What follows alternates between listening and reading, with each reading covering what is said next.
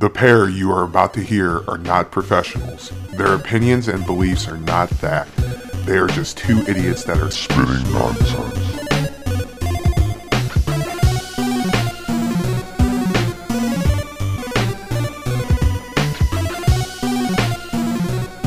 Hello! We are back and very apologetic about the lack thereof a Saturday episode there.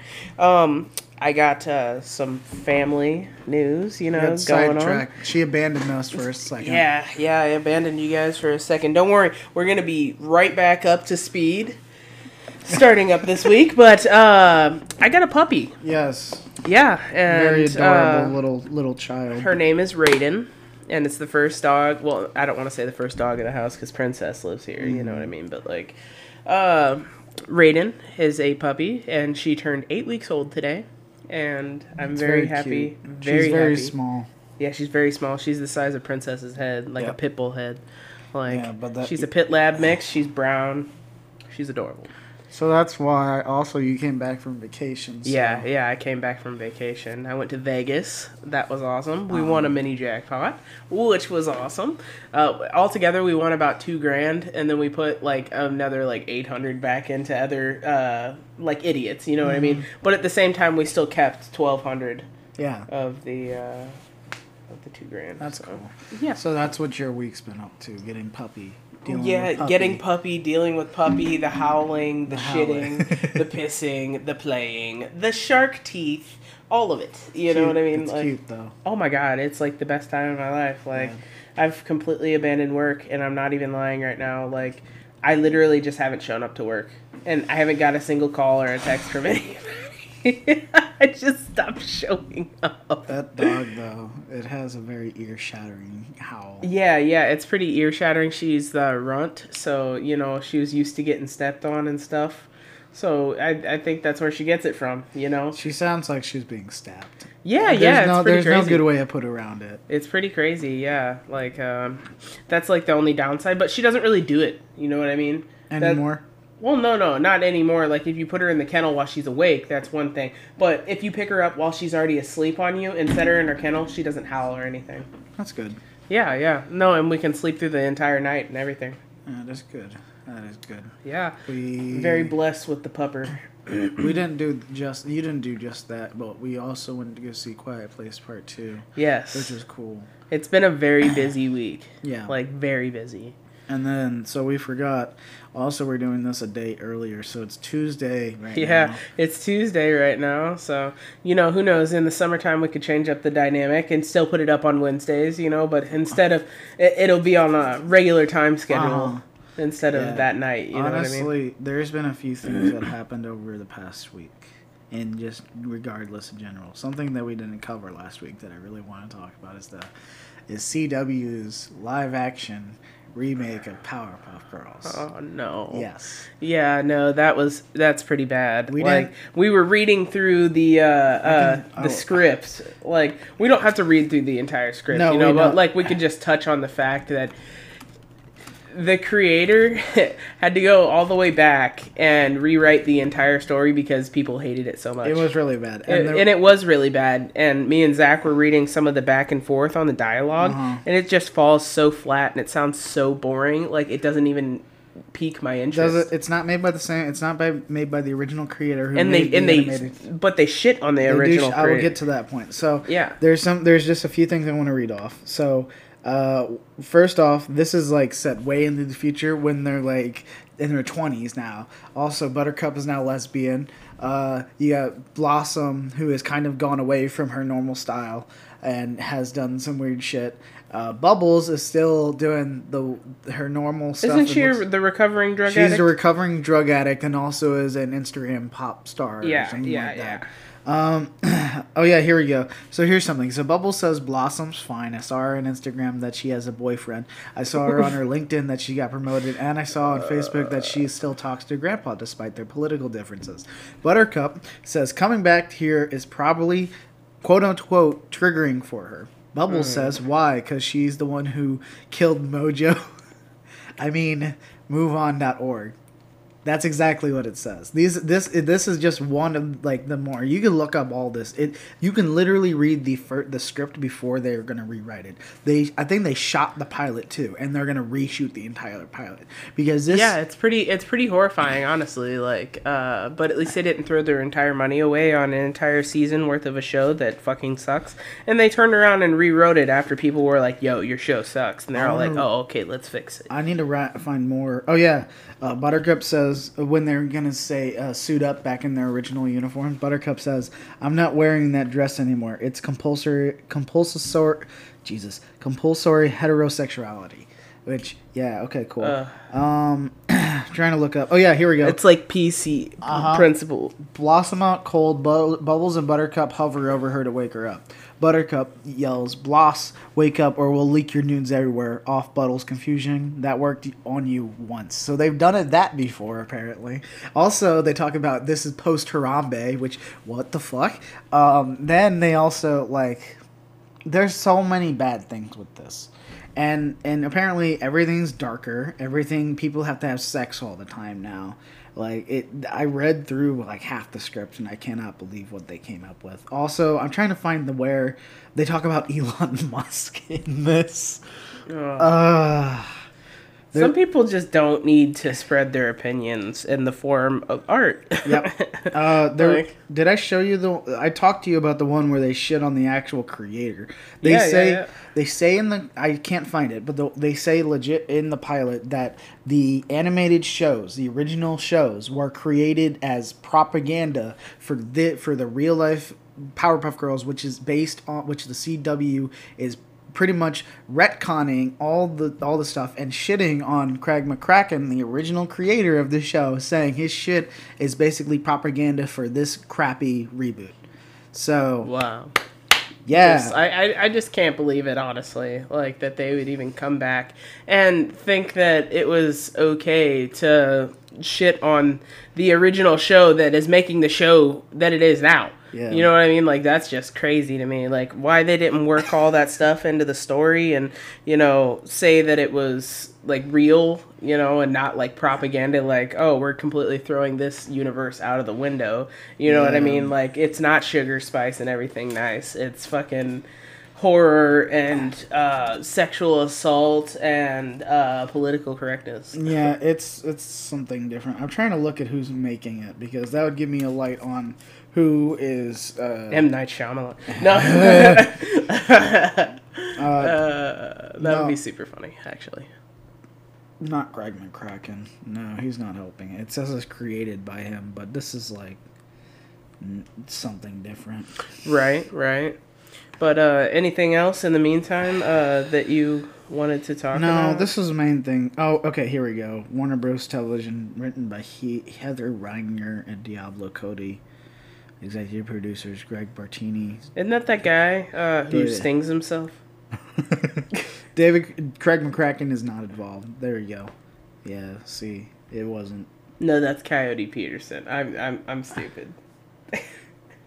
Oh crap! Greg Berlanti worked on Riverdale. Oh yeah, okay. So he has worked on Riverdale, Chilling Adventures of Sabrina, and You. So interesting. I mean, it just seems like I don't think they really quite a repertoire. I don't think they understood what the fuck they were doing with this show when they were making it. No. And I don't think it ever should have been made into a live action series. And that's pretty much it. I think I just wanted to rant on that for a second because one, this is an industry that I'm kind of falling into, and two, it's shitting on an animator's original creation, which I do not endorse in any way. Right. Yeah. Unless that creator has some allegations, which Dan Schneider. No, I'm playing. No, not Dan Schneider. I was just kidding. Dan Schneider is a different character all on his own. I know. If you really want to bring up someone with allegations, that'd be John Crick-Falusi, the guy who created Ren and Stimpy, but I'm not going to get into that. Yeah, so I think that's pretty much it. I'm ready to talk about the news now. Awesome transition, Zach. Yeah. I'm ready to talk about the news now. Anyway, to top it off, we have an official Nintendo Gallery Museum to open in Japan by March 2024. I think that's pretty cool, you know what I mean? Cool. Even though Nintendo is a big, like, money sold. It's all about the money now. Yeah, it's all about the money now with this company. I think them releasing a Nintendo Gallery, I wonder what it's entailing. I think the article tells more, though, doesn't it? Yeah, there's a lot of classic stuff. So, like, Nintendo's storied history began in 1889, and since then, the company has sold more than 5 billion video games and over 790 million hardware units globally.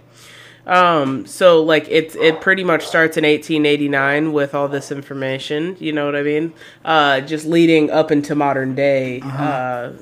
So yeah, like, you're gonna go through, like, your basic museum stuff, like the founders, like where it came from, why it was named that way. Stuff like the first games that they put out, of course, you know what I mean? Like, that's obviously something they're gonna probably have a whole wall just filled with Nintendo games, you know what I mean? Like, and you're just like, oh, spot your favorite, or like they'll have like really expensive ones like preserved there. And stuff like that. Very much so. Like unopened Mario or something like that. Like, just something fucking crazy. Yep. In a Nintendo Gallery. Oh, the ET game that supposedly should be in a waste disposal right now. Right. Exactly. That. But, yeah, I think that's about it. But anyway, the project is expected to be completed in Nintendo's 2023 fiscal year, which ends in March 2024. Oh, cool. So, yeah. That's pretty exciting. Cool. Another exciting thing, though. Yes, Crunchyroll Expo. You know, every summer, when the summer comes up, you'll get Crunchyroll Expos.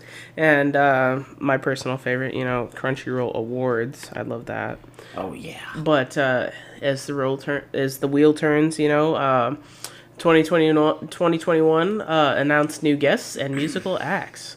So Crunchyroll is once again going virtual for this year's Crunchyroll Expo, but that's not stopping the premiere event from streaming the service to add big names when it comes to both anime voice acting and musical acts that have helped create some of the biggest tunes in the medium. Nice. Yeah, in a recent press release, Crunchyroll released a new list of names being added to their event to take place from August 5th to the 7th, which will allow anime fans to witness panels and performances from some of their favorite anime attractions absolutely free. As a result of the coronavirus pandemic, Crunchyroll, along with several other anime conventions, decided to take their annual event online, presenting fans with several events and interviews digitally in order to, quote-unquote, social distance successfully. The new musical acts include the Burnout Syndromes, 7 Billion Dots, Magic of Life, and Rhythmic Toy World. If you're unfamiliar with these bands, Burnout Syndromes has worked on the openings for Haikyuu, Dr. Stone, Haikyuu and Dr. Stone. 7 Billion Dots created opening themes for Boruto, Naruto Next Generations, and Grand Blue Fantasy. Magic of Life created hits for Joker Game and Yawamushi Pedal, while Rhythmic Toy World created the opening theme for Yawamushi Pedal Glory Line. On the voice acting side of things, Crunchyroll announced that Bryce Papnabrook, the voice of Inosuke for Demon Slayer, Eren Yeager for Attack on Titan, and Kirito for Sword Art Online would be joining festivities. The company also made note that Zeno Robinson, the voice of Hawks in My Hero, Ogun in Fire Force, and Garfield in ReZero would also be part of the digital convention taking place this summer. VCRX is a digital fan festival that celebrates all things anime, featuring unique panels, exclusive merchandise. So remember, August 5th through 7th, I'm sure you can find it on YouTube streaming, you know what I mean? They'll be on Twitch, they'll be on their own website, they'll be all over the place online, just blasting the information out. Sending out emails if you're already a Crunchyroll fan. So. Oh, nice. Yeah, yeah. Pretty excited about that, but something that we're both really excited about is these new story details for Spider-Man No Way Home. Spider-Man No Way Home is shaping up to be a really fun film if they just don't fuck it up like they did with the last third Spider-Man film. Gotcha. I was like, oh, you didn't like the second Spider-Man in the series? I thought that's where you were going with that. You mean Amazing Spider-Man 2?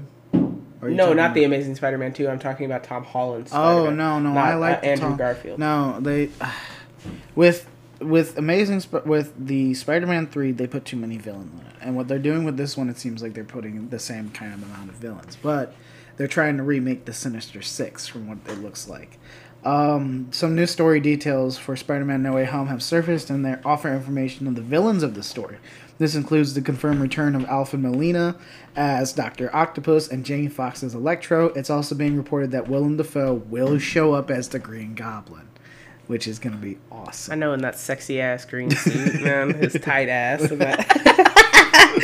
And that goblin suit, dude, the thickness, mm-hmm. I got a sickness, bro. Like, In fact, it's said that he will actually be leading the villainous Sinister Six in the film. So that means we're seeing the Sinister Six. That includes Dr. Octopus, Mysterio on occasion. Well, I'm a bit of a scientist myself. Dr. Octopus, Electro, Green Goblin, what else? Kraven the Hunter occasionally. Mysterio, though, which I don't know if he'll be in this one. Vulture, Scorpion. Why do you have to bring out the meme?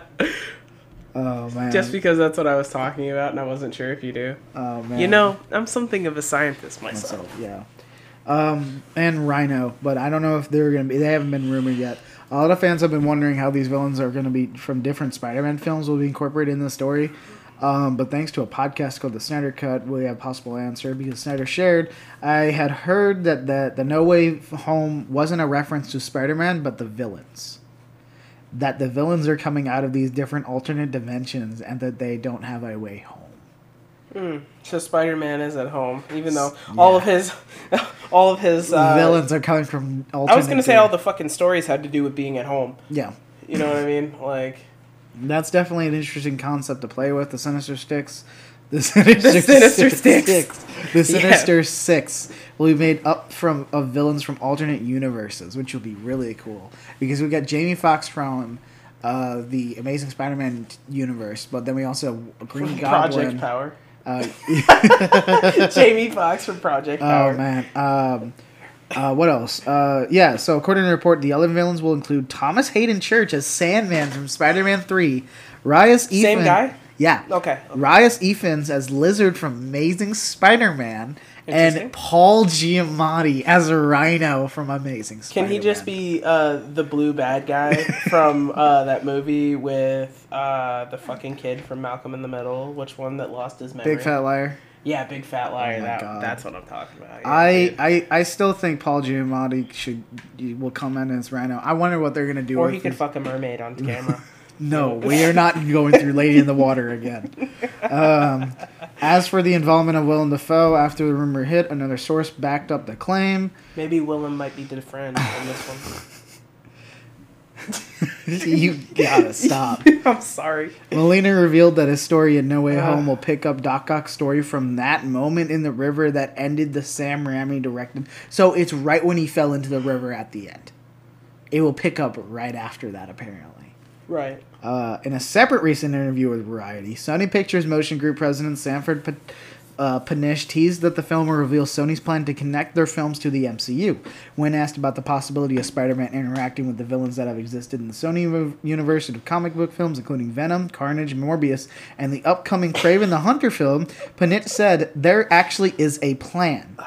I think now maybe it's getting a little more clear for people where we're headed, and I think No Way Home comes out, even more will be revealed." So that means we're going to see tie-in with the Sony villains into this universe, which was going to be, we're going to finally see Venom, I want to see the Venom versus Spider-Man. I would really like to see that would be really exciting. But you know what's not exciting? The fact that Eminem just popped into my head and it won't fucking leave. Why do you have to bring Venom.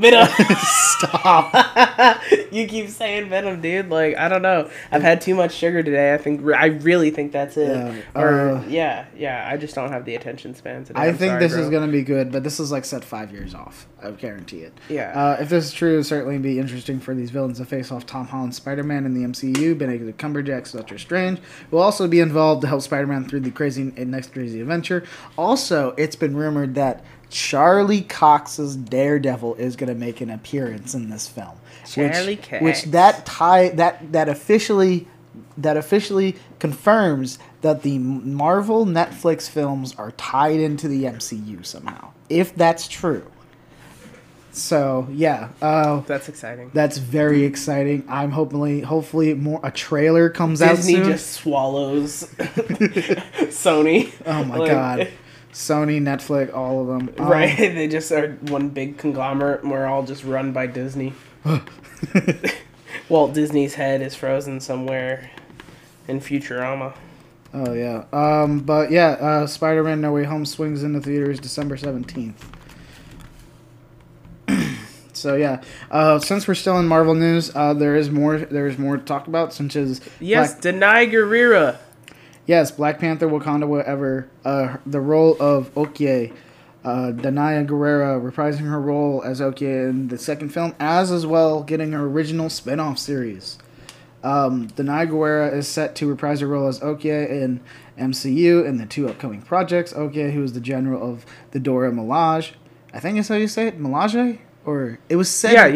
Yeah. Will be appearing in Marvel's upcoming film Black Panther: Wakanda Forever, and she will be also getting her own original spin-off series, Wakanda Forever, which will be coming to Disney Plus. While it's not a surprise that she'll be appearing in the Black Panther sequel, which is being written and directed by Ryan Coogler, it is a surprise to learn that she is getting her own series. A few months ago, it was announced that a Black Panther spin-off series is coming to Disney Plus, and that will be set in the Kingdom of Wakanda. It's unclear if this project or if this is completely a different one. Coogler is also developing the previously announced spin-off. So yeah, I think it's going to be cool to explore the depth of this character and whatnot, as well as it's probably going to go in depth with Wakanda itself, the kingdom. Right. And the backstory. Which honestly needs more definition. Yes. Especially back in the early days of Wakanda. Mm-hmm. That would be a nice, cool way to throw in like a prequel about like the world's most powerful nation. Yes. You know what I mean? So, Black Panther Wakanda Forever is currently scheduled to open theaters July 8th, 2022. So we probably won't see a trailer for it until next year. Probably. Yep. Since we're in Marvel, we're going to move into the realm of DC. This is a surprise. I did not see this coming. I don't think Jasmine saw this coming. I thought this was pretty cool. I thought this is really cool, and I didn't know. So Joker is apparently getting a sequel called Joker 2, which is just working title. Joker 2 reportedly being written by the original movie's director. Joker 2 will reportedly see Todd Phillips, who directed and co-wrote the original Joker movie, to return to co-write the sequel for Warner Bros. First off, it wasn't said there was going to be a sequel. Now, apparently, there is going to be a sequel. I don't know if Joaquin Phoenix is coming back, or if they're... I don't know what they're going to do. You don't think he'd come back? Because Joaquin Phoenix has stated that he doesn't like to do films that are franchises. Because it tarnishes, like, I don't know. Joaquin Phoenix can suck a fat D, honestly, because half of his movies fucking suck because he only chooses weird roles. Yeah. A new report says Todd Phillips, who directed and co-wrote the original Joker movie, has been brought to officially co-write Joker 2, the first film which starred Joaquin Phoenix as a titular supervillain. Widespread critical acclaim, won several major awards, including an Academy Award for Best Actor in the leading role for Phoenix. Sequel is highly anticipated by fans since the original release. Co-written by Scott Silver and director Todd Phillips, Joker it goes into like the entire idea and how it's been criticized and how it's been controversial. According to the report by THR, Phillips will return to pen the script for the next Joker installment. It's unclear whether or not original co-writer Silver will be coming back for the sequel, but Phillips' return suggests he will also likely be directing Joker 2. Warner Bros. Has announced a large number of new, relatively independent DC film projects over the past year, and it should be interesting to see how Joker's unique style fits into those future plans. So, yeah, it does not say anything about it, but this, maybe we'll see it tie in to the new Batman film. Maybe. I don't know. Honestly, it's a while off, so. Right. Yeah. All right. Something that's not as long off, Green Lantern series on HBO Max has confirmed that Jeremy Irvine will be playing Alan Scott Alan Scott's Green Lantern. So that's pretty exciting. The actor who is perhaps best known as John Randolph Bentley in the Bourne TV series spinoff, Treadstone said he is very excited to join the DC Universe alongside a, quote, familiar to any fan of Green Lantern. In brightest day and blackest night, no evil shall escape my sight. Irving's post read, which itself is part of the Green Lantern Oath popularized by DC Comics. Let those who worship evil's might and beware my power in Green Lantern's light. Exactly. So, yeah, Alan Scott first appeared in All-American Comics number 16 as the first Green Lantern, and while the character only grew more and more popular in the decades following that debut, it was his 2010s rebranding where the character was written as an out-gay superhero that launched him into new stardom. This gay Alan Scott was from Earth 2, but DC later retroactively made the original Alan Scott gay as well, effectively establishing him as the first gay superhero in DC Comics. Irving will join American Horror Story actor Finn Wittrock, who was recently cast as Guy Gardner, in the show whenever it comes out. Green Lantern's first season will consist of 10 episodes, each 1 hour long, and the show is set to reinvent the DC property through a story spanning decades and galaxies. Awesome. Yeah, I know, like Loki. Anyway, beginning on Earth in 1941 in the very first Green Lantern, presumably Irving's Alan Scott, the series is being co-written and executive produced by Greg Berlanti, Seth Grahame-Smith, and Mark Guggenheim. Grahame-Smith will serve as the showrunner.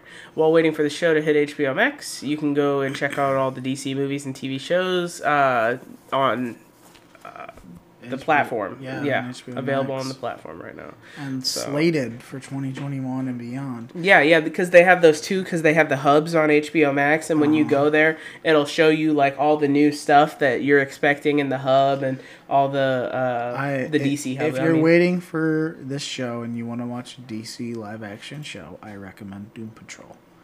That is all I will say. And it has a third and fourth season coming as well. Right. Which is really cool. Since we're talking about seasons coming out, we'll talk about sequels coming out as well as The Quiet Place Part 2 came out over this weekend. We both saw it. It was great. And Emily Blunt has just teased out that there's going to be a third film, which, of course, the film kind of pretty much is... it sets off like as a prequel and then cuts back into a sequel and then cuts off before anything really happens. This article was taken before the film came out Friday, so this was from last Thursday. Right, because we went to go see it on Sunday, and then I went and saw it again today. Yeah. But she basically kind of just says, asked about the sequel was designed as a second entry in the trilogy. She responded, why not? I always said, when we were approaching this one, I said, I think you need to think of this not as a sequel, but this as chapter 2. This is just a continuation. I think there is such an investment in this family, such mileage for expansion on this kind of extraordinary world, that this is the continuation as the family have yet to venture out. The story ventures out, the world gets bigger, but I think I always felt he was still going to write something muscular and intimate and intense, and I think there's room.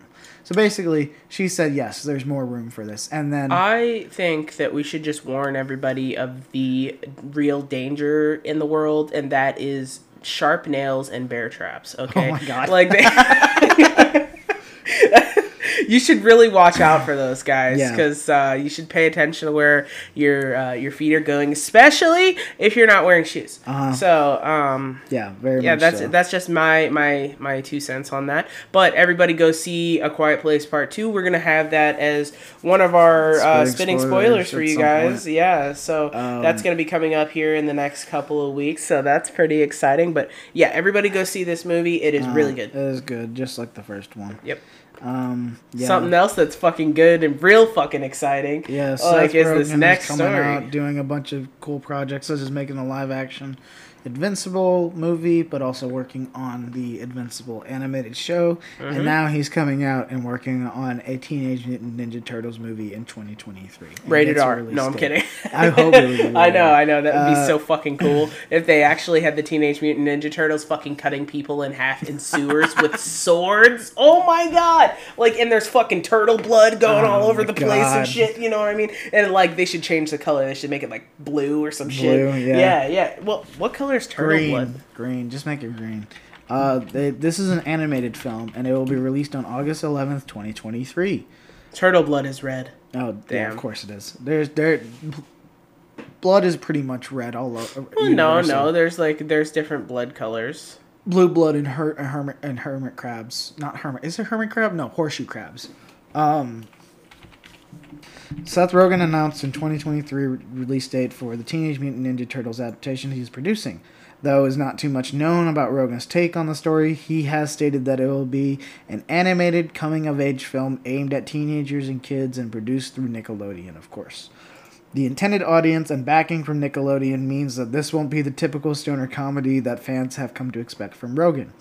The film will also be atypical in that it will be animated, unlike the Michael Bay-produced 2014 and 2017 movie adaptations, or even the 1990 films. While Bay's first TMNT film did well at the box office, it received low audience scores and was panned for taking itself too seriously and being too dark to match this source material. Very much so. Well, the source material originally is pretty dark originally, like the original comics, but then it kind of went lighthearted after that. Proscenohama are green-blooded skinks, which is a type of lizard that has green blood. Okay. Just a fun fact. After a second run at the franchise failed to take in half the box office of its predecessor, the series was scrapped, opening for the door for someone else to come in and take a fresh run at the characters. Now that Rogen has taken its reins, the TMNT story promises to go in a new direction. Rogen has posted an image on Twitter that served a release date announcement, letting fans know the movie would premiere on August 11, 2023. The image looks like a piece of paper from Leonardo's notebook that has been covered in class notes, folded up and shoved into an untidy backpack. The follow-up post confirmed the release date. Rogen also included a quick aside stating, "Leo takes notes like I used to." Basically, it's a picture that shows like Leo's notes of what's going on, I guess, in a sense. And it has a bunch of shit, but I think these are also notes for the movie itself, which I think is really cool. Right.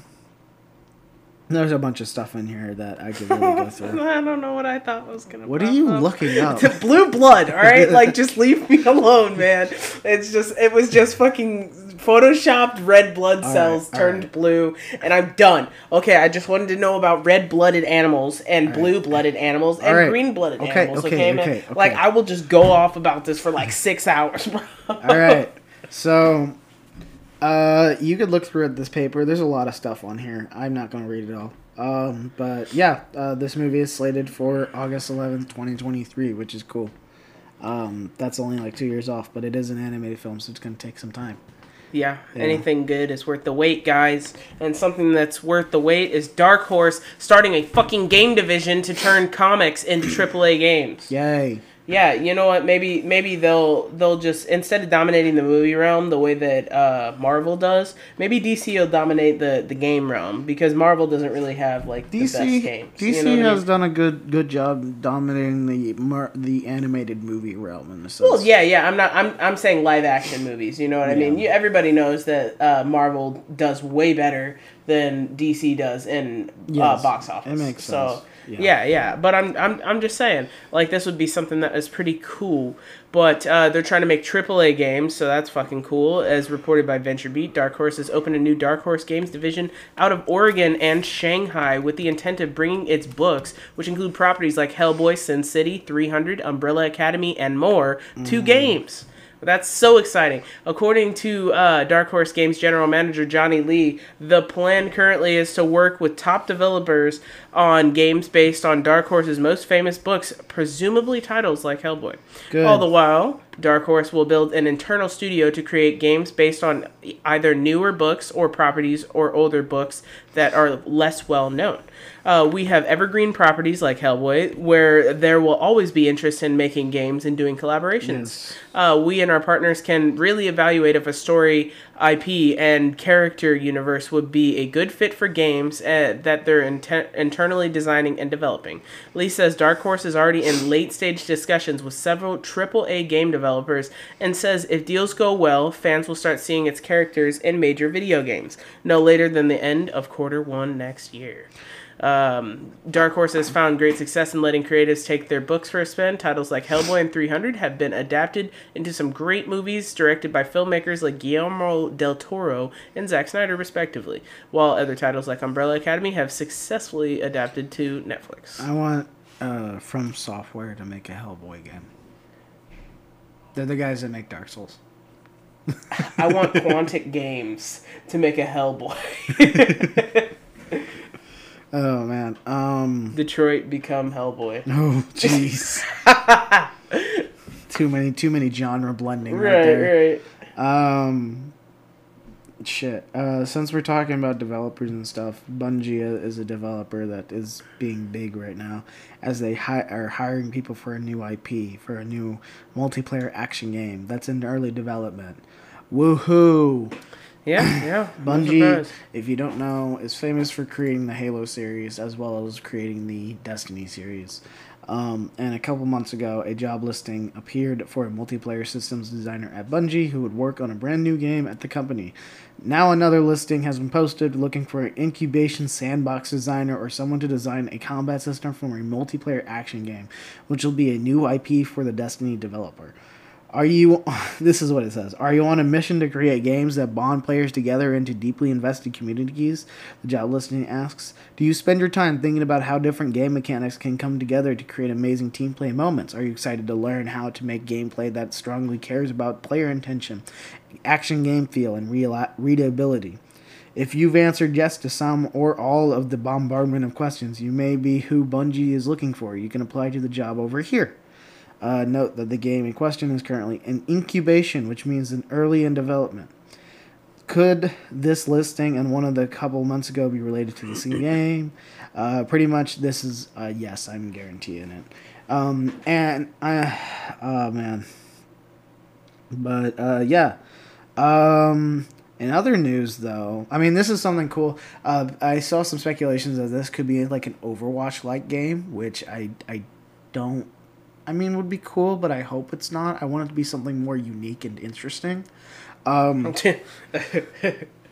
I do. You said, yeah, Overwatch, but negates everything that you just said nice about Overwatch. You know? I played Overwatch. I think it's fun, but it plays the same thing as it's a 3D version of League of Legends, where you have top, bottom, main, and you go through those, and you have different characters that help with those, either being support or tank or someone that is close range. The DPS and pretty much that. And I find those games fun, but they're very, very repetitive, and you have to put your time and effort into them. I'm hoping Bungie doesn't do something similar like that, and more so they make something more original, which I know is harder these days, but it would be more interesting to see. But they have Bungie is also kind of in the talk again, because Capcom's producer Peter Fabiano has moved from Capcom to Bungie. Yeah, so not long ago, Capcom was floundering somewhat for big titles beyond Monster Hunter. In recent years, however, several Capcom series have risen to glory once more, with the new Resident Evil titles leading to awesome cosplay moments and other... Jesus, why are you doing that? Huh? I see you over there. Switching out words right now. Titles leading to awesome cosplay moments and other expressions love for fans. At the helm of several recent Resident Evil successes, including Resident Evil 7 and Resident Evil Village, was Peter Fabiano. As the producer of several of Capcom's recent hits and an important member of company before that, Fabiano has brought several wins to Capcom. Now, however, he is moving on to a different company. Fabiano announced on Twitter that he has left Capcom and is now a producer at Bungie, thanking his co-workers at Capcom and announcing his anticipation to begin working at the studio behind Destiny. This change comes to... I wonder how much of a raise they gave him. probably a fair bit. Yeah. And this comes on the heels of major success for the producer in Resident Evil Village's excellent reception by most players. The success of Village bodies well for future Capcom products, so Fabiano's change of company comes at a big surprise, and the reason behind is currently unknown. Money, more than likely. Money. As this writing, it is not known if Fabiano is producing in any new projects or was brought on solely to contribute to Destiny. Probably new projects. Honestly, it feels like maybe he's gonna work on some of like Destiny stuff as well. But Destiny 3. I don't even. They're just gonna skip the rest of Destiny 2's updates. Like they're just like, honestly, know what? Actually, we're just gonna throw these out the door and we're gonna work on Destiny 3. It's gonna be like Destiny but better. They're gonna milk Destiny 2 like Rockstar's doing with GTA 5 until it's dead, and then they're gonna move on to what they're doing next. Yeah. I think Peter Fabiano is gonna be put on to this new project, and then future projects in the future. I don't know what the hell Bungie has planned for. I want Bungai. Bunkai. Yeah. But yeah.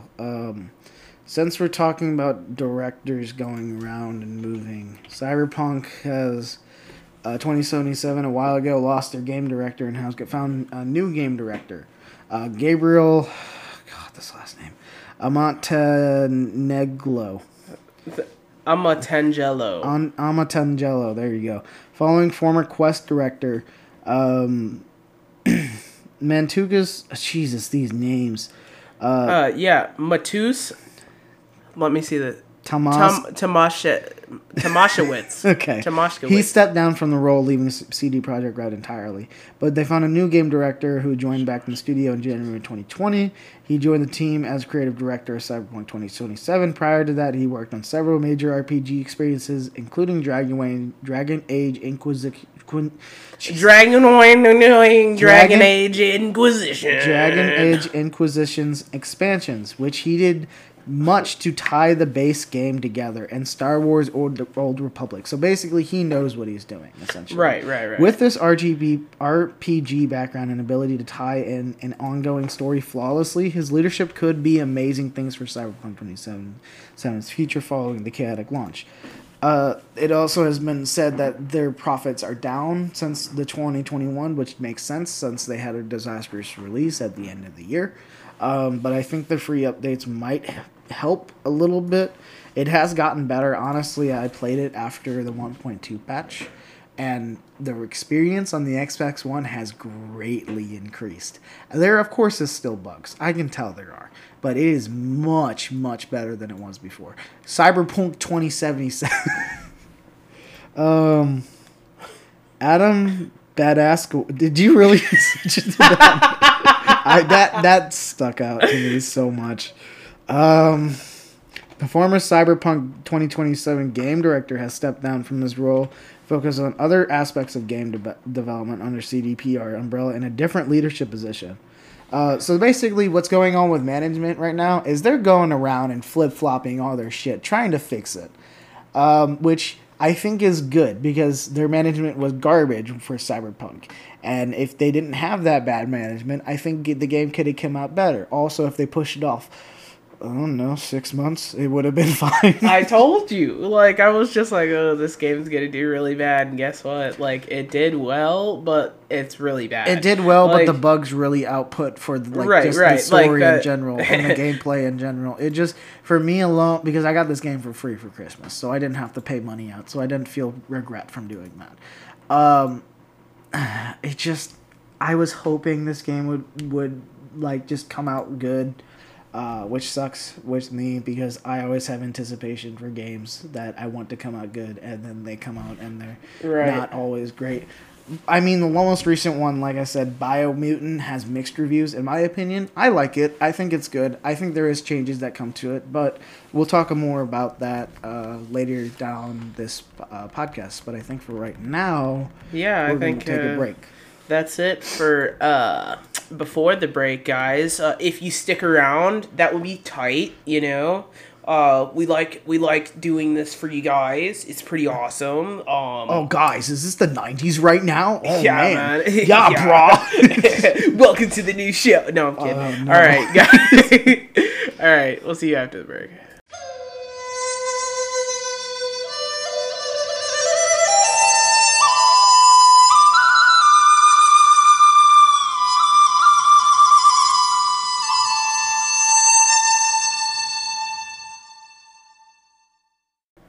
And we are back and staying hella weird. Yes, very much so. Yes. But we're in more gaming news. Yes, back into the gaming news. Today we've had a majority gaming news kind of podcast, you know? So that's just the way the cookie crumbles sometimes. Am I right, Zach? Am I right? Yes. Okay, all right. A little too excited. Yes! All right, so former People Can Fly. People Can Fly is the name of a studio. Yes. So former People Can Fly devs form Grubby or Grooby. We'll say Grooby. Grooby Entertainment to make a new first-person shooter. So a small group of staff from Bulletstorm and Gears of War Judgment developers, People Can Fly, have splintered off to create their own studio, Grooby Entertainment. A report from Game Industry reveals that the team is set to work on a brand new first-person shooter franchise, which isn't a surprising move for developers with such an action game pedigree. Grooby is set to work with publisher Super.com and has previously released games like Raji, an Ancient Epic, Retro Machina, and Alchemist Adventure, which I don't recognize any of those games, but all of them have really good titles. I have played Bulletstorm. Have you? Bulletstorm is fucking crazy. Well, I recognize Gears of War, obviously, Judgment even, and Bulletstorm. Like, I recognize them, but I was talking about these three right here. Raji, an Ancient Epic, Retro Machina, and Alchemist Adventure. They sound like mobile games. I don't know. I know they do sound like mobile games, like Candy Crush. Adventures. But anyway, alongside publishing duties, Super.com will also be providing consultation and mentorship as Grooby Entertainment strikes out on its own. Poland-based Grooby Entertainment was founded by ex-People Can Fly developers. Excuse me for this. Gregors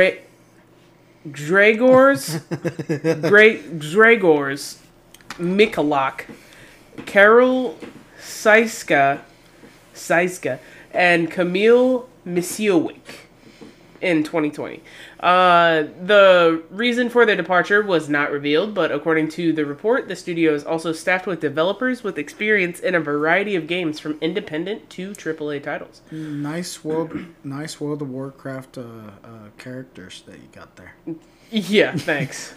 In a quote regarding the new studio, Misiowicz said, "We are thrilled to expand our team and knowledge base and show the world a fresh approach to action games. The studio aims to create solid, high-calorie gameplay for hardcore players, granting them action-packed hours of entertainment accompanied by crucial and meaningful decisions." Which I like the sound of, you know. That sounds pretty good, like decision-based games. Mm-hmm. Love that. Given that the studio only officially formed last year, it's likely to be a while before we see anything come out of the little fledgling team. But if you're interested in first-person shooters, this could be a team to keep your eye on. Give it 5 years. I don't know how long. It's going to take a while for a 3-person team. Yeah, most definitely.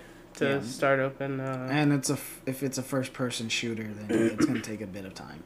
Depending on what direction they go with the graphics. So right, but speaking of graphics, dude, this developer used Unreal Engine 5 to render 10 billion polygons of his dog having a nap. Like, it was insane. But he's an indie game developer who used an early access version of Unreal 5, and most importantly, they were able to load over 1,000 instances of the scan and maintain a frame rate of 60 FPS, which is fucking crazy, like, with how much... In the small little playtest that they had on this video, they had the developer basically showed off what he could do, and he had this very high rendered near, really like it was photorealistic, really very photorealistic, but I was still able to tell the difference. Well, but yeah, no, same. Like because every time you'd see movement, it would unlock its pixels. You know what I mean? And then whenever it would stop, it'd like lock in. Yeah, but then as it zoomed out, there was more instances of it, and it really fucked with our brains at first. We were like, "What the hell is going on?" And then it kept going. And I was like, "Oh, there are instances like." Yeah, no, that was absolutely insane. But it was 1,000 instances of his dog Ziggy. Taylor Loper, the one-man team that makes up Cat Interstellar, developed Ionized Games. Posted a short video clip to Twitter showing this video. And each one of those meshes were created using a 10 million polygon photo scan, meaning the whole scene contains 10 billion polygons.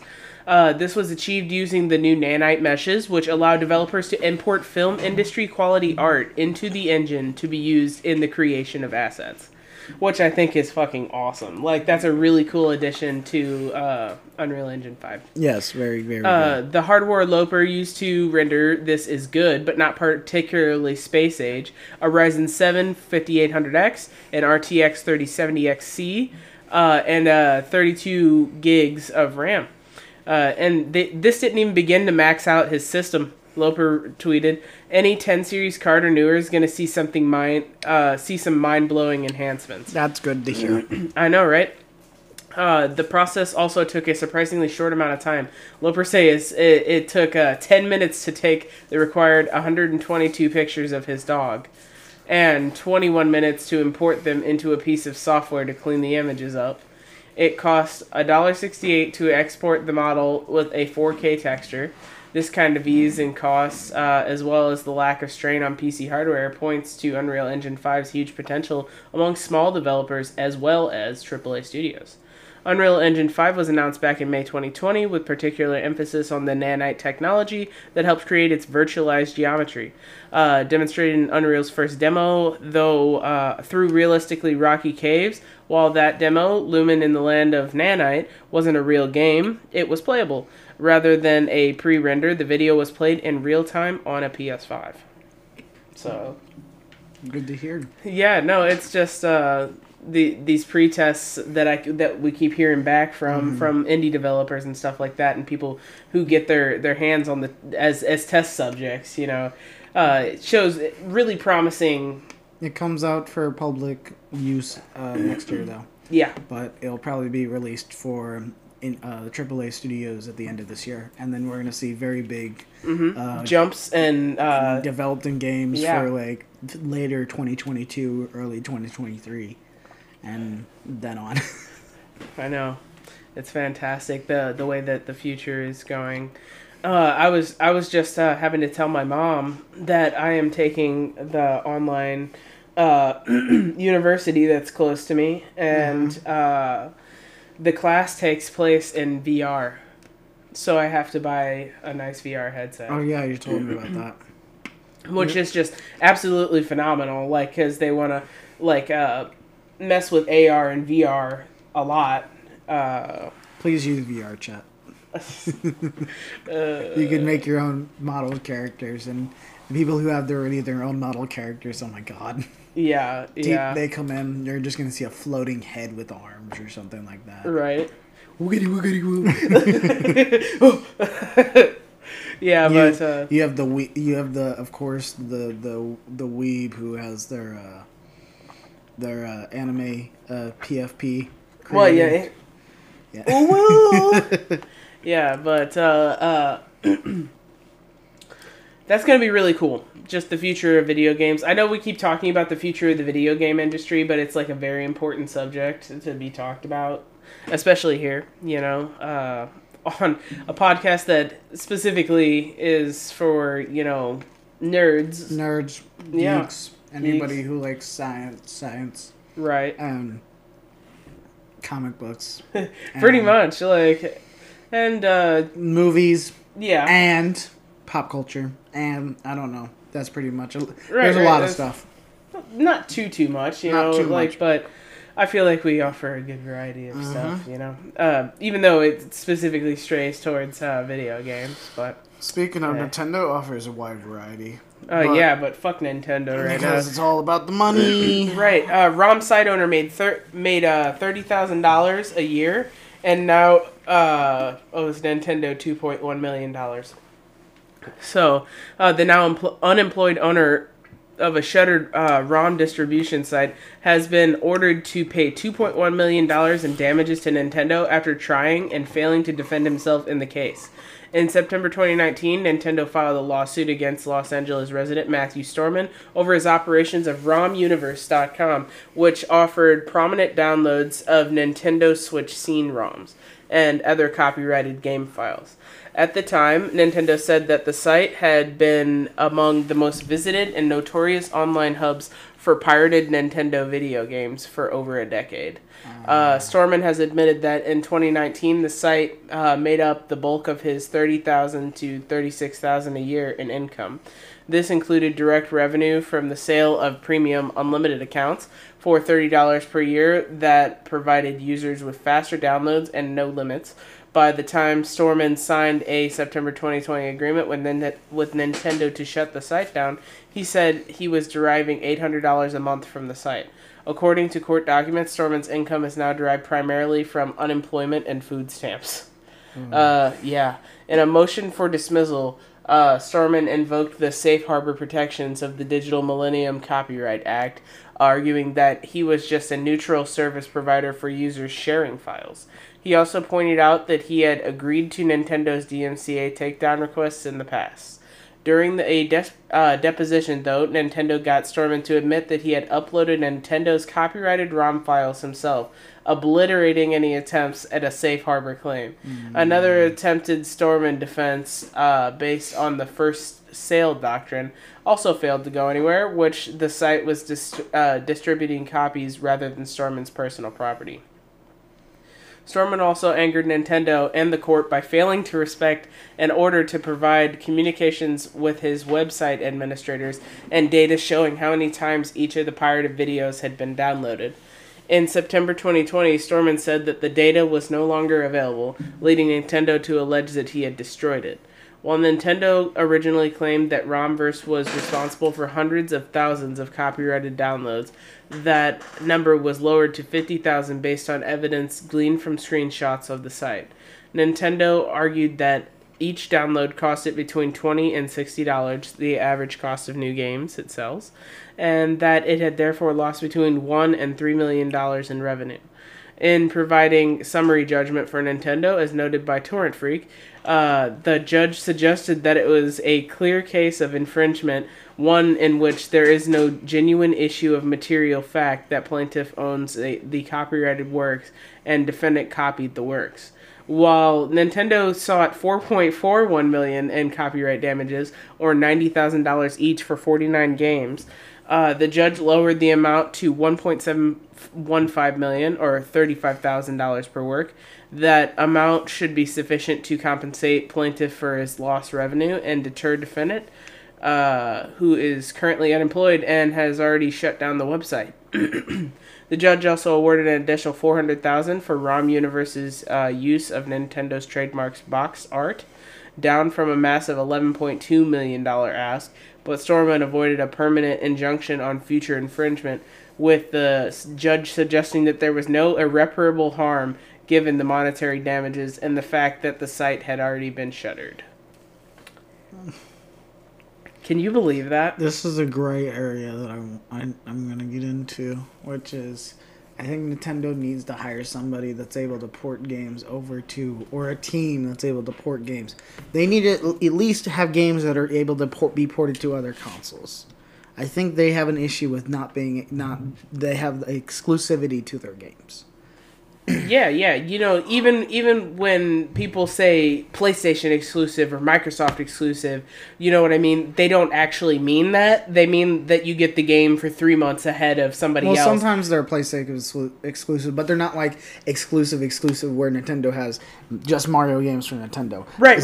Like you can't even buy original Mario for PlayStation or Xbox or PC. You know what I mean? You could do PC, but it's like even old games that aren't even making money anymore. You know what I mean? Like like just all kinds of games that have like cross-platform play as of right now. Because weren't we just talking about cross-platform play? Cross-platform play, yeah. Like, I think it needs to happen. This was before the podcast. Cross-platform play really needs to happen more often now than ever, because I feel like it would give better community service to just community guidance as well as community feedback overall to any game that has crossplay. Right, exactly. Whether it comes down to, you know, controller functionality or, you know, like there's so much constructive criticism that can be given from different kinds of controllers and stuff like that, you know what I mean? And different machines to run these different things, you know? Yeah. I think they're really limiting themselves in a way that, you know, they don't, like Nintendo sells Nintendo games, you know what I mean? Like, and if you're not super, super passionate about Nintendo games, why would you get a Nintendo console? Yeah. You know what I mean? And that's why I think they're in the lower rungs right now versus like the Microsoft versus Sony, who are titans in the industry. I mean, not saying Nintendo isn't a titan, you know what I mean, but it's not the top two, you know what I mean? Yeah. Like, it's not. Like, it's in the top 3, but yeah. The thing is that I feel like they should at least let their stuff kind of like port over to other stuff. They have other games porting over to their stuff now. Right. But they should at least I know it's because in the past they did let that happen and it Well, you know, even Sony with their exclusive games have ported their games over to PC. You know what I mean? Like, and even offer some of them for Xbox now. Yep. Like, it's not like they're keeping them forever, you know what I mean? Whereas Nintendo has kept them forever. Yeah. You know, and they have canceled games and gotten rid of games so then you can't buy them anymore just for money grabs. The emulators and stuff like that, such as this website. But the thing is, I do understand where they're coming from, where this guy basically just stole the data for these games. Oh, yeah. No, I get where they're coming from. But I'm just saying something needs to happen to prevent this from happening. You know what I mean? Like, if they had their own paid service where you can buy the fucking game on PlayStation, because you know maybe I don't want to turn around and buy a brand new console to only play your games. You know what I mean? Like I don't want to, like, you think you're such hot shit, but you don't have, not saying that they don't have AAA titles, but they're not having these like super 4K fucking like awesome looking games, you know what I mean? They're having more childish, like family fun type games. Yeah. If you understand what I mean. And that's just that's their niche. I get it, you know what I mean? Like it's like kids games to me when I think Nintendo, you know what I mean? Yeah, I'm not thinking about rated M for mature. I can think of a few M games that they have, but they're not right. Not saying that it's completely exclusive to like E for everyone like games, but it's not really more known for that. Right, that's what I'm saying. Like that, so it doesn't really reach towards adults. Like it does reach towards adults. Don't get me wrong. Obviously, they make money. You know what I mean. I'm not a CEO money or anything, but that's just my 2 cents on it. Like I feel like Nintendo needs to, and I agree with you. I feel like Nintendo needs to share. I think everybody needs to just share. I know there's consoles, but maybe in the future everybody will collectively come together. This will take like forever. Collectively come together to make one mega console that will outlast a lifetime. They just call it Genesis. Not Sega Genesis or anything. Like just Genesis. Yeah.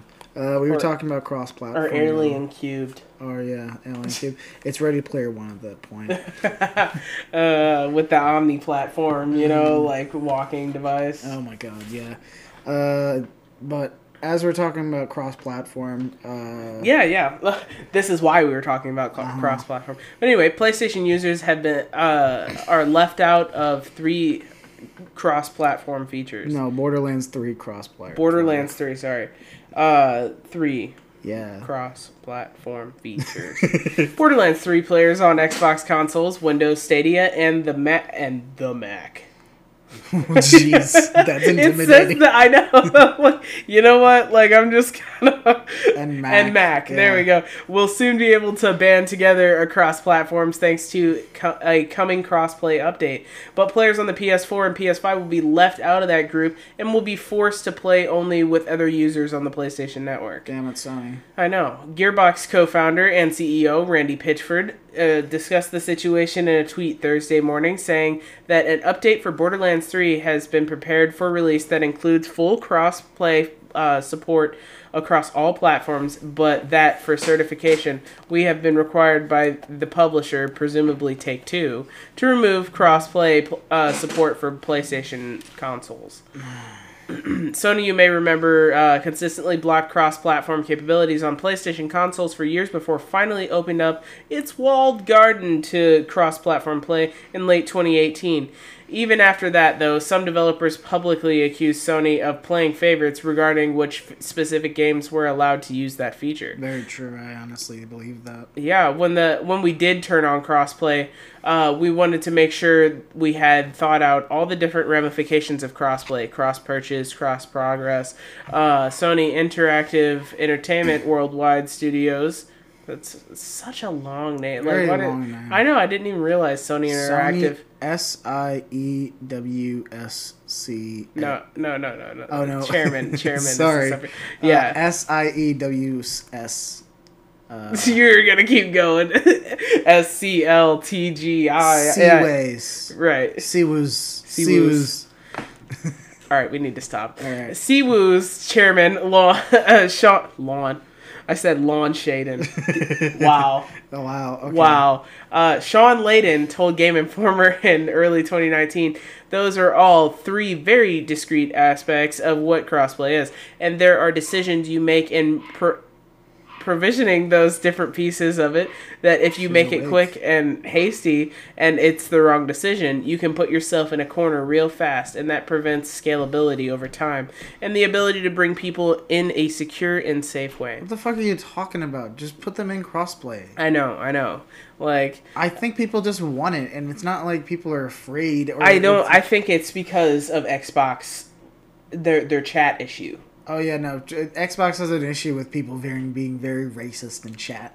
Yeah. It has always been that way for a long time. I know, that's what I'm saying. Racist, non-PC, and PlayStation has been not lenient. Not lenient at all. Strict like, about it. They've been very strict about it because they don't really accept racism or anything like that, which is completely acceptable. Like, if you can't come up with a fucking insult besides the color of somebody's fucking skin, like, you're an idiot. It's not you're an actual idiot. It's non-PC culture is what it is. Xbox very full. Well, I was just making a statement about racist. No, yeah, like if you literally cannot come up with a smarter insult than the color of somebody, well, you're black, you N-word or something like that. You know what I mean? Or you're Mexican, and then they start using those slurs too. You know, like fuck those people.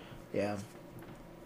Those are awful people, and I've heard it on Xbox before. That's why I don't really play COD that much, because I can still hear that whenever I play COD. Yeah, I don't like it. Like, but you know, something that I like about the PS5 controller, but hate about the PS5 controller, is that it has a mic included in it. It has a mic in it. Yeah. Like, so if you don't mute the mic, then they can hear you talking on the game.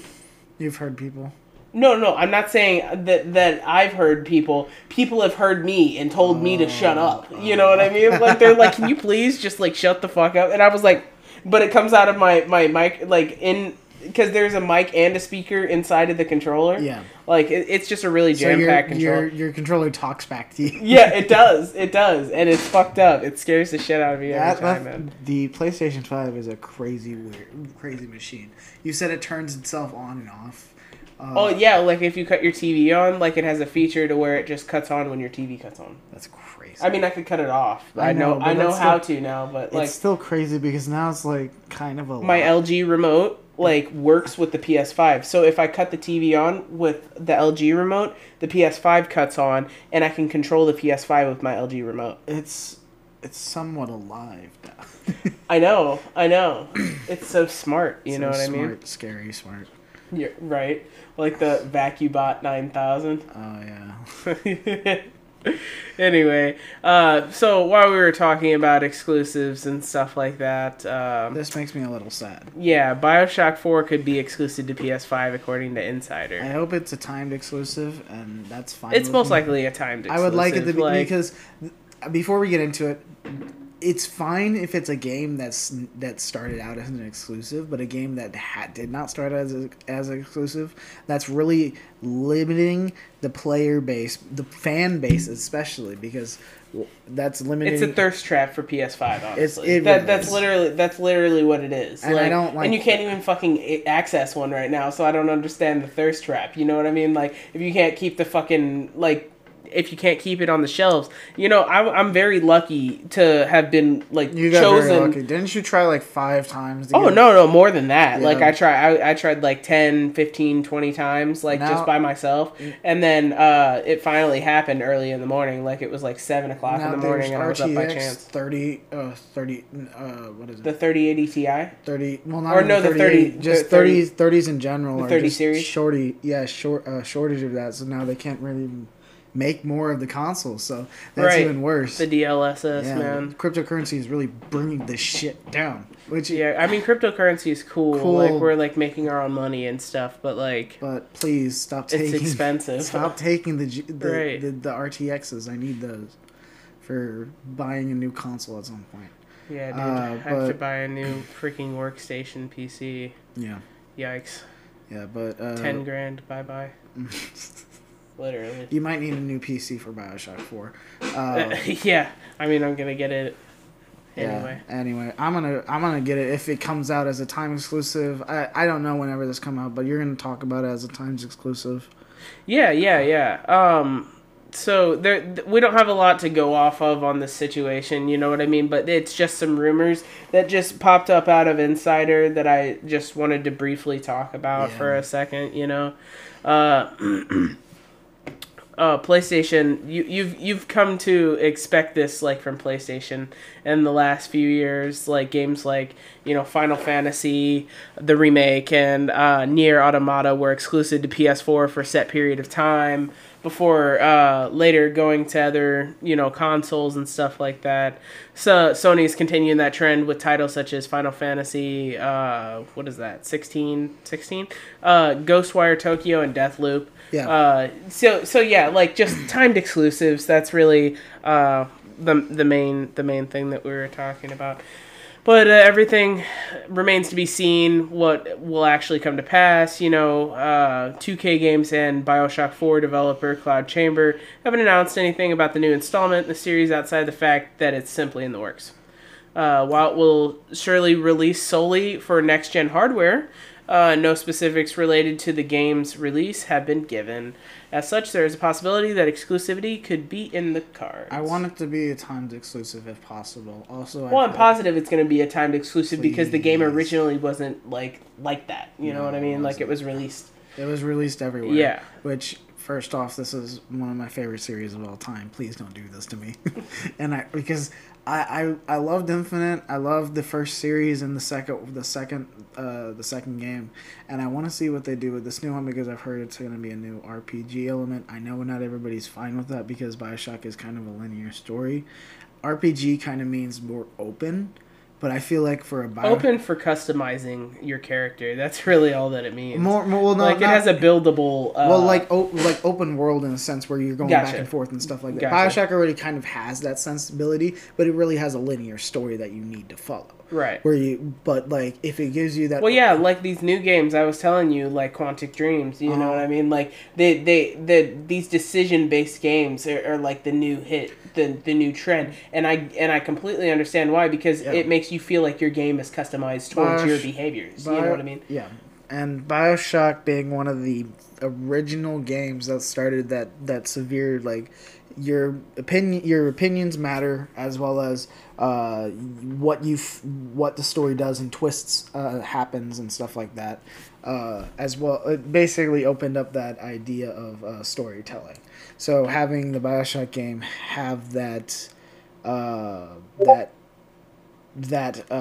sorry, Discord just kind of make a bleep. Right. That kind of decision making because I also heard that it might have the Fallout style of choosing the dialogue.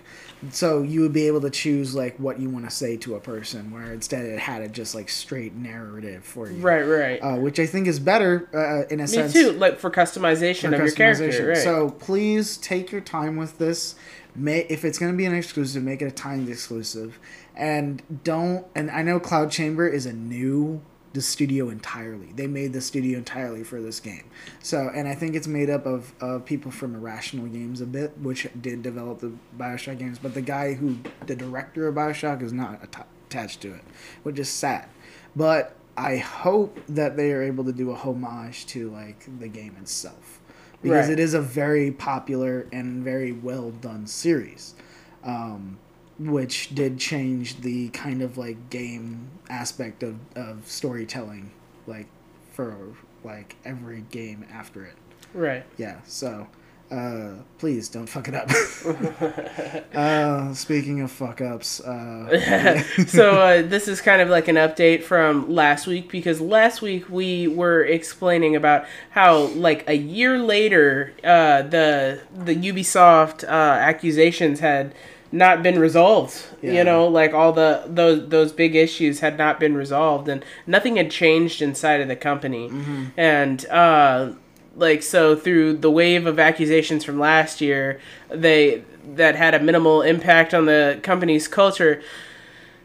The CEO's son, Charlie Guillemot, resigns from the company. Cool. Like in the midst of this. So Charlie Guillemot, the son of Ubisoft CEO Yves Guillemot, has resigned from the company. As reported by Axios, Charlie Guillemot was co-head of Ubisoft's Alliant alongside Remy Pellerin, both of whom announced their departure from the company internally last week in order to pursue new opportunities. AKA, like they probably got accused of something and had to step down, or they want to step down before the wind catches up with the news. You know what I mean?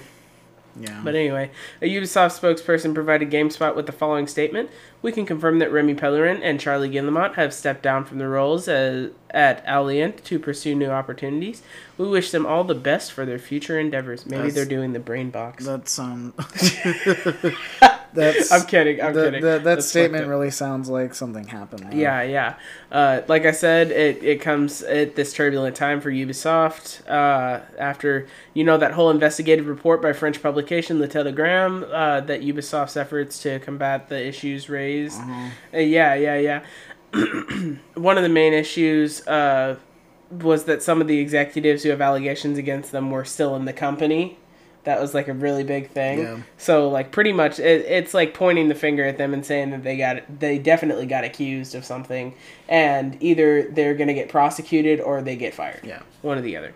But both Charlie Guillemot and Pellerin have managed Alliant since 2014. The smaller studio does not work on Ubisoft's flagship titles like Far Cry or Assassin's Creed, instead creating smaller titles. Alliant is the studio responsible for Tom Clancy's Elite Squad, which caused a controversy in August last year after using the Black Lives Matter raised fist image as a logo for the antagonist organization in the game. Bad timing. That's just bad timing. Well, they probably just had... Is the raised fist logo actually originally from Black Lives Matter, or is that before? No, I think that's original, Black Power movement. Okay. Like, that's a Black Power movement thing. Okay. So, yeah, from like the 60s and 70s and stuff like that, you know what I mean? But yeah, they using it as oh my god, that's as the antagonist organization in the game. But like with the timing, nobody would have paid attention to the symbolism, had it not been in the news and in everybody's face every fucking day. I kind of want to see what this looks like. Yeah. But Axios reports that employees at Ubisoft previously expressed frustration over Charlie, a Guillemot family member, getting the opportunity to run a studio straight out of grad school. They also report that the pair are departing to start a new studio together. However, nothing has been confirmed. Oh, that's not good. What? Let me see it. It really does it's just exactly ripped off. Wow. Yeah. Wow. I think such a bad thing. It's a rebellion. It looks like a rebellion group, like what the propaganda photo is. Right. But it's the like I said, it's the timing in the news. It really is bad. It's not good. Right. But since we're still on the political aspect, I'm gonna get a little bit political here. First off, we got a new Far Cry game coming out, Far Cry 6, which is kind of set in like a Cuban, like island and stuff like that. At first, it was said it won't be political, and this came out from Far Cry that's like 3 days ago. They were like, yeah, we're gonna make this statement and say, hey, we promise you we're not gonna be political, and then today happens. Yeah, Far Cry narrative director says our story is political, which, in my opinion, I think this is not a bad thing. I don't think it's a bad thing as long as they do it right and they don't try to. Well, no, like you can do whatever you want in whatever creative medium that you want. It's just a matter of your audience and who you're aiming for. You know what I mean? Like if his audience is Cubans, then fuck it. You know what I mean?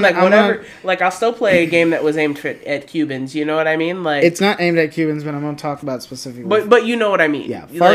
Yeah, there's a lot of stuff coming out about Far Cry 6, which I think looks awesome. There's a bunch of new cool things, like there's backpacks that you get for your character that have new... What's the studio that does Far Cry again? Ubisoft. Of course they do. It's Ubisoft. Yeah. It was on the tip of my tongue, and I was like, I just said this. I have played Far Cry games. I have played Far Cry 3, Far Cry 4 a little bit, Far Cry Blood Dragon, which was fun. What was the one? Primal? Primal's the one where you went back in time. That's okay, but that was like an experiment. That's the only one that I really even... It's like survival based. You rise up against. I heard it wasn't like the rest of the games, but it was decent. Like you play as back in time, which I think would be cool. But Far Cry 5 was very controversial because it was set in like South Dakota, North Dakota, and had very like hick like redneck characters and stuff like that. In South Dakota, it was like antagonist stuff, and it was like cult like. Oh. And that was I played a bit of that. That was a fun one to play. Speaking of that, while I was watching Quiet Place Part 2 yeah. today, like, you know those doc people that, like, had that little child stick a rope around his neck, you know what I mean? Yeah. Like, I said out loud, I was like, I'm getting major Outlast 2 vibes, right? Yeah, like literally, I was like, oh, dude, it was creeping me out. Like that, they should have. He should have run more with that. Like instead of them just immediately getting destroyed. You know what I mean? Like they really should have run with that. I'm pretty sure Part 3 will probably have more of those crazy fucking people. But like love and monsters. Love and monsters, yeah. Yeah, like those people. Oh my god, yes, definitely. But speaking of, we have after Far Cry 5, Far Cry New Dawn came, which was like a post-apocalyptic, and now we got Far Cry 6, which is set before the apocalypse, I'm guessing. It borrows some obvious visual trappings from the island of Cuba, particularly the cars and architecture, but narrative director Navid Kavari said in an interview last week that the game is not meant to be a political statement about what's happening in Cuba specifically. It's a reasonable position to take, but it is widely interpreted to mean that Far Cry 6 wasn't political at all. A pretty wild thing to say about a game built around a revolution against the fascist dictator of a Caribbean island. So, yeah. Which is played by the actor who did Moff Gideon. Yeah. Mothman. It was an understandable reaction, and to the extent Ubisoft has never been particularly good about addressing questions regarding the political nature of its games. In 2018, for instance, Ubisoft CEO Yves Guillemot acknowledged that its games are political but strive to remain neutral, while editorial vice president Tommy, me over here playing Tropico 6. Tommy Francois said a year later that Ubisoft makes mature video games rather than political ones. It's all a bit difficult to sort, but especially so coming from the company that made, for instance, Ghost Recon Wildlands, a big budget shooter about inserting a team and U.S. commandos into a sovereign nation for some of the off-the-books, man. I played Ghost Recon Wildlands. That game is fucking great. You get sent into Bolivia to take down a cocaine regime. It's really fun, and you control your own like 4-man team. Yeah, I played some Ghost Recon games before. I can't remember which one I played. It was on PSP. Yeah. Ghost Recon Wildlands is very fun. I highly recommend it if you can get your hands on it. A response was strong enough to prompt Kavari to go deeper on the matter in an update posted today, which is, he explicitly states that our story is political. Our story is about a modern revolution must be, Kavari wrote.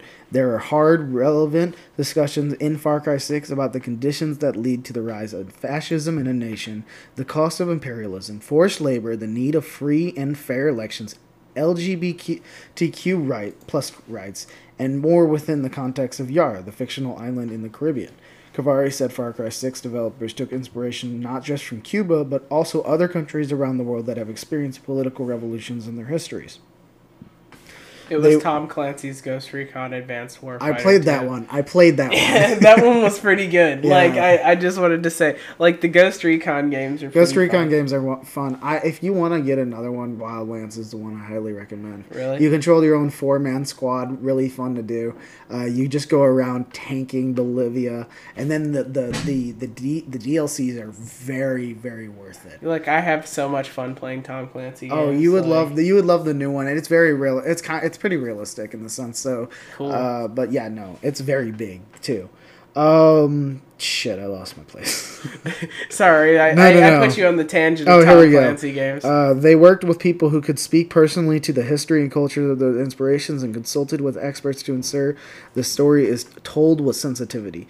The conversations and research done on the perspectives of those who fought revolutions in the late 1950s, early 1960s, and beyond are absolutely reflected in our story and characters, Kavari wrote.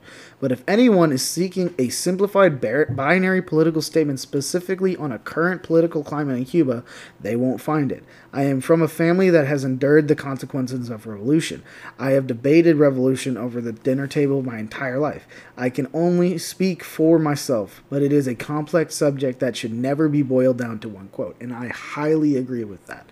If you're going to talk about politics, you have to talk about the whole aspect of it. Right. You can't talk about just one thing and focus on that one thing, which I think very much today. I know we're not really political, but if we really want to get into it, politics these days really focus on the one minute thing that stands out, and they center on that, and they forget about all the rest of it. And that's our today's basic politics, and that it really sucks. Right. But I like that they're focusing more on like the whole aspect of it, like the effects, the causes, the revolution itself, as well as looking at the other side of the revolution, like the people who are not just the resistance, but the government itself. Right. Like you take both sides into account. You focus on that, and that's how you make world building better. That's how you create a very flushed out excuse me flushed out world that really has life to it. Kavari asked players to let their story speak for itself before judging its politics, and regardless of what you think of Ubisoft's storytelling ambitions. And personally not sure to call any Far Cry game especially complex, although Far Cry 2 took a good crack at it. It's a fair request, though, for them to do it. So this game comes out in October 7th. There has been gameplay of it first week, which I thought was really cool. It looks really fun, and very explosive and hyperactive, and I feel like it's going to be a fun one. Maybe if things go over as this game comes out and it gets into some deep water, hopefully it doesn't get pulled. Right. Because I know this is an ambitious project for them. It definitely looks like a more ambitious project than the past Far Cry games.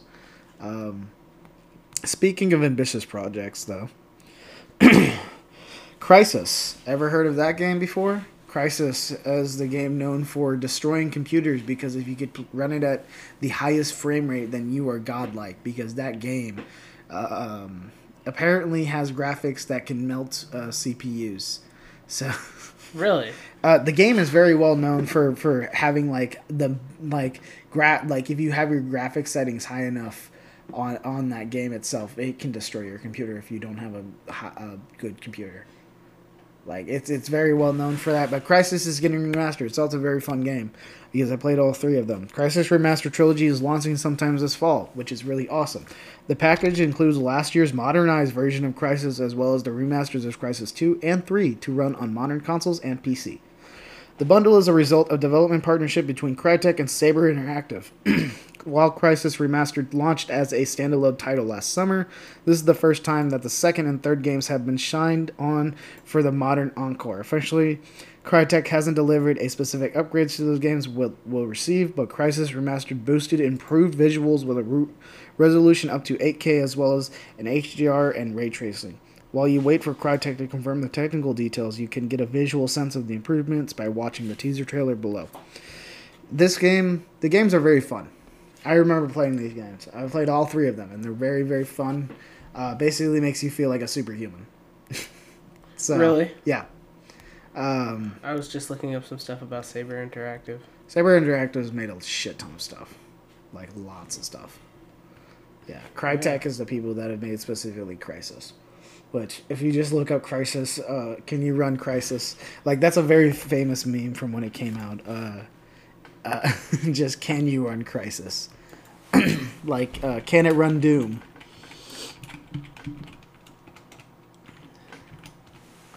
Can you run Crysis on Windows 8? Yeah. Is Crysis still hard to run? So the gist of it is, yes, it's very optimized for all the settings except the highest, where it turns into a very, very hard game to run. Yeah, so it's very poorly optimized for what the game is. What year did the first game come out? Early 2000s. Really? Yeah, like 2004?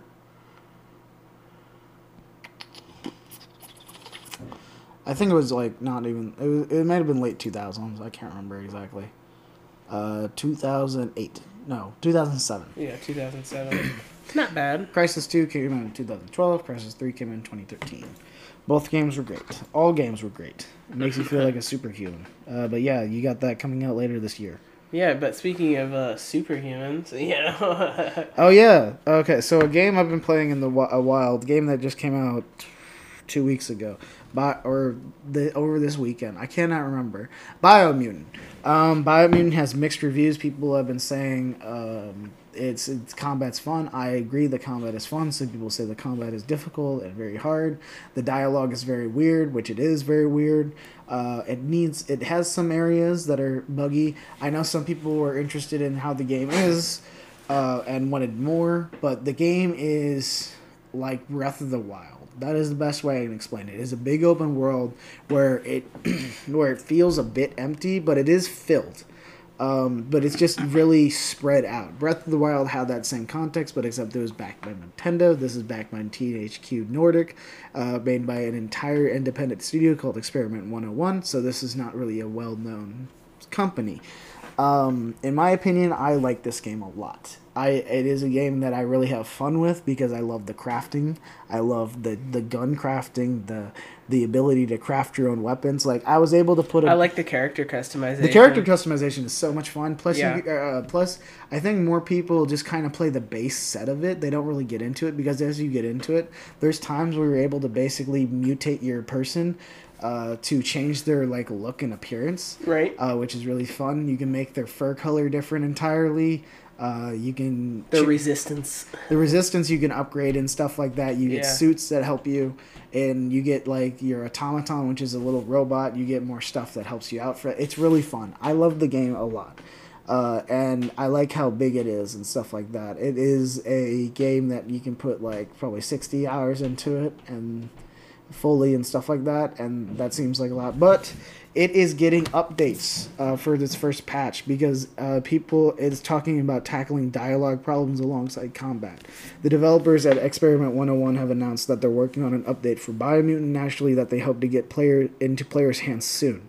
The update will include work on some of the community's most persistent bugbears, like the pacing and dialogues, which I find really weird because it has them speaking gibberish, and then it has the narrator, which is like a big thing. It's like the person who talks about the entire world. Mm-hmm. They kind of talk the dialogue, and it gets really weird. I know you watch PewDiePie; he turned that off, kind of, or he like cut it so it didn't work like that. Yeah. But it had the gibberish talk and then the narrator talk, so it got really, really confusing. So they're gonna kind of fix that. You couldn't really turn the narrator off. So, right.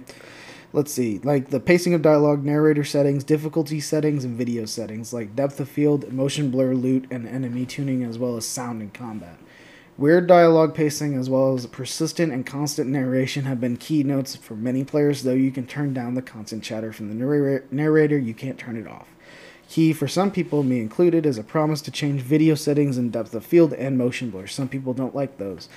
I do not like them. I find them okay. This game... I don't like motion blur. Yeah, no, that's depth of field doesn't really bother me. It's an opinion thing. I think they should have had that in the first place, but I like that they're putting patch notes in. Like this is a game that came out that had anticipation. In my opinion, I knew it was going to be fun for me. I didn't think it was going to be fun for everybody. The combat looks really, really complex and weird.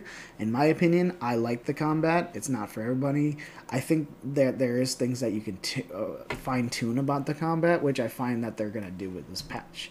Right. The game has an average rating. That's what I would say. I wouldn't say it's a... So like 6 or 7? It has a 6, 6.5, 7 in some places. But yeah, average rating for the most part. Like, people are like, yeah, this game's fun, it's beautiful, it's great. It just needs some fine-tuning. So yeah, I'm glad that the first patch is going to be taking all the problems firsthand that the community is really talking about. In my opinion, I find the game great. But I really like to see what else they do with it because I really enjoy this game. What else did I say? Oh yeah, there's mods out there for the game too on PC if you can find them that kind of update the game and stuff like that in whatever way you want. So go find those if you really want to, if you have a PC. Right. While we're still talking about mods and patches, though, Minecraft Caves and Cliffs Part 1 drops on the 8th, so 7 days from today. Mm-hmm. Well, yeah, I guess it's because it's Tuesday. Yeah, it's June 1st. No, yeah, June 1st, so 7 days from today. Yeah. But with new blocks and mobs. So both editions of Minecraft, Bedrock, and Java will get Part 1 of the Caves and Cliffs update on June 8th. Developer Mojang has confirmed the latest patch, which includes new blocks and mobs, will be available on mobile devices, Nintendo Switch, PC, PS4, PS5, Xbox One, anything that runs. Anything that runs Minecraft. Yeah. 3 new mobs will be added with this update. The underwater creatures axolotls, the Minecraft Earth exclusive glow squid, and goats.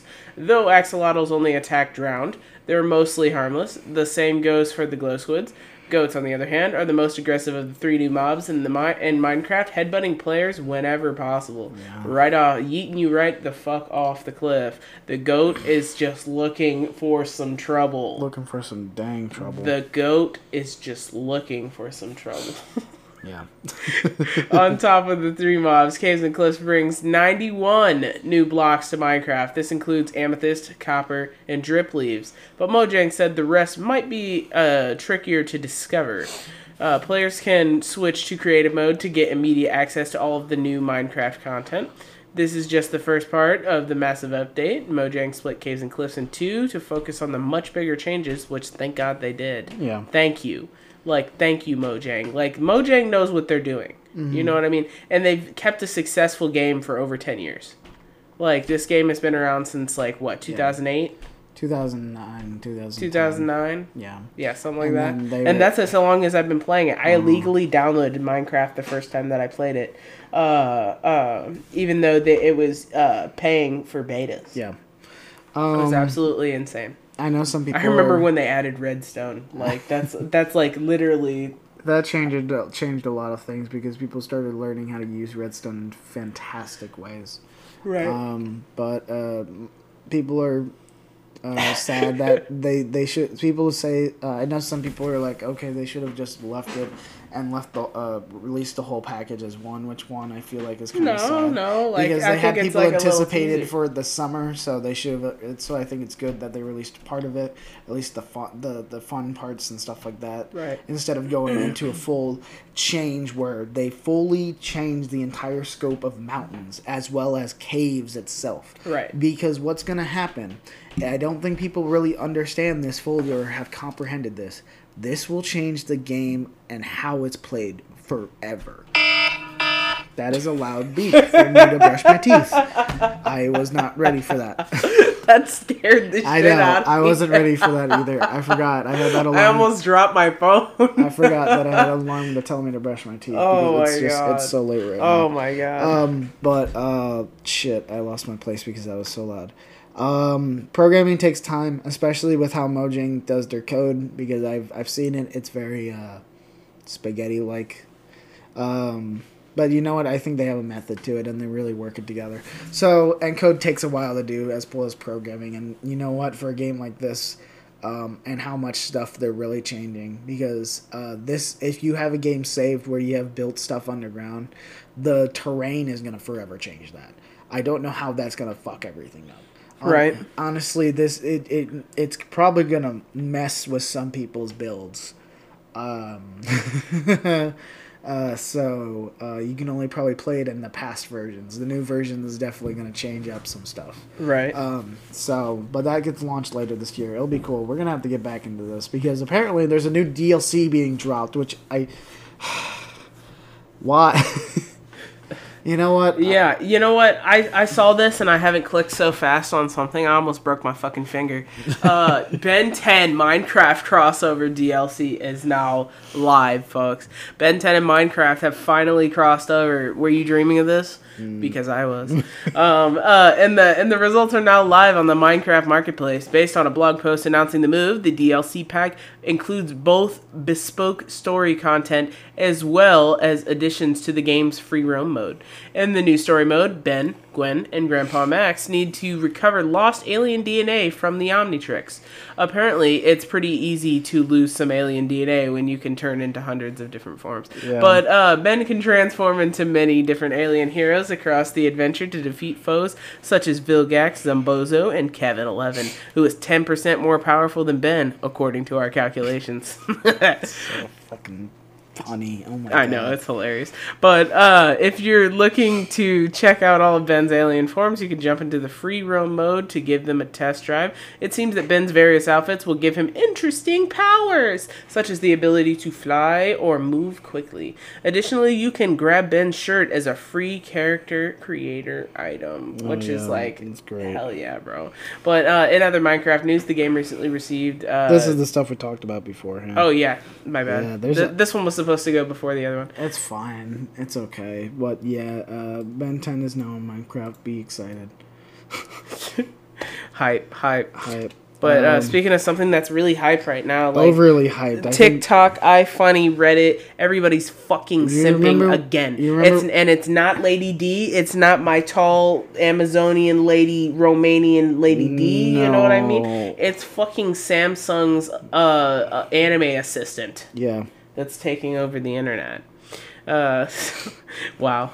It seems like Hot Girl Summer doesn't just apply to those of flesh and blood these days. Am I right? It turns out Samsung is reportedly on track to bring out a new virtual assistant in the vein of several hugely popular anime mascots. As you can see in this picture below, like on the article. It's all over the place. Just look it up. Yeah. It's incredible. It's like you might as well... They should have just hired Miku. You know what I mean? Miku and Samsung. Yeah. Miku X Samsung. And they sell blue Samsung phones. Oh my god. I'd buy one. Anyway, the whole thing began when reports surfaced regarding Samsung's new virtual assistant. Technology Insider said the company is working on a new assistant to replace its 2D take on Bixby. And if the rumors are true, Sam is the name of the new assistant. Screenshots surfaced online of Sam, courtesy of Lightform Studios. The production house went on to share details of what Sam will be able to do. At this point, no official word has been given by Samsung about Sam. But fans are banking on her debut. After all, some hardcore anime fans are willing to ditch their current phone just to meet Sam, but others aren't so enamored. And as for Sam, well, we're sure the girl just wants to do her job no matter what her loyalty to Samsung looks like. Everybody is going over this girl. Yeah, they're simping. They're simping. Like, much. Ooh, heavily. It's insane. So... We're on our last article of the day. And it's similar to the last article of the day last week. Right. As it was also an Infinity Gauntlet, but you could wear it and stuff like this. This one you really can't wear, but you can display. As it is, a Lego reveals a 590-piece Infinity Gauntlet set from Marvel's Infinity War and Endgame. This is not the Nano Gauntlet that Iron Man gets. This is the actual Infinity Gauntlet that Thanos wears throughout the two films. Right. Lego has revealed a cool 590-piece model building set of the Infinity Gauntlet that Thanos wielding in Marvel's Infinity War and Endgame. Appropriately. The Lego build features reticulating fingers and a set of Infinity Stones. Don't worry though, they aren't real and they won't wipe half out half of the living things in the universe. You can make it look like it's snapping. Right. You can take out the gems, of course. It looks pretty cool. It looks very well designed. Yeah, you can click on the article right now and just check it out. What's the price? I'm gonna get to that. Price tag on it? Shit. I thought I did. It should have one. Oh, it's a pre-order delivery. It's probably like $124. No, it's $70. $70. $70. So why don't you get it before it sells out? Because it looks cool. Do I have to build it? Yeah, you have to build it. Oh, that's cool. What do you think? It's Lego. Well, that don't mean shit. Lego is a movie, and you don't have to build that. Okay. That is a very... very true statement. I don't know how that works. Exactly. Oh, and man. on that note, it comes out August 1st, 2021 for pre-order. So you better get it while it's get it while it's hot. Yeah, get it while it's hot because I know people are gonna make this a collector's item. Right. All right. Well, I believe that's it, and we'll be back on track this weekend with some weekend content for you guys. Very much so. We're gonna have full blown stuff for you. Yeah, full blown. Full blown. Thanks for listening to the Spitting Nonsense podcast. If you enjoyed anything we talked about and want to support or talk to us, we have included all the links you need at the Spitting Nonsense podcast on Discord. The link is posted in the description. Thanks again for listening.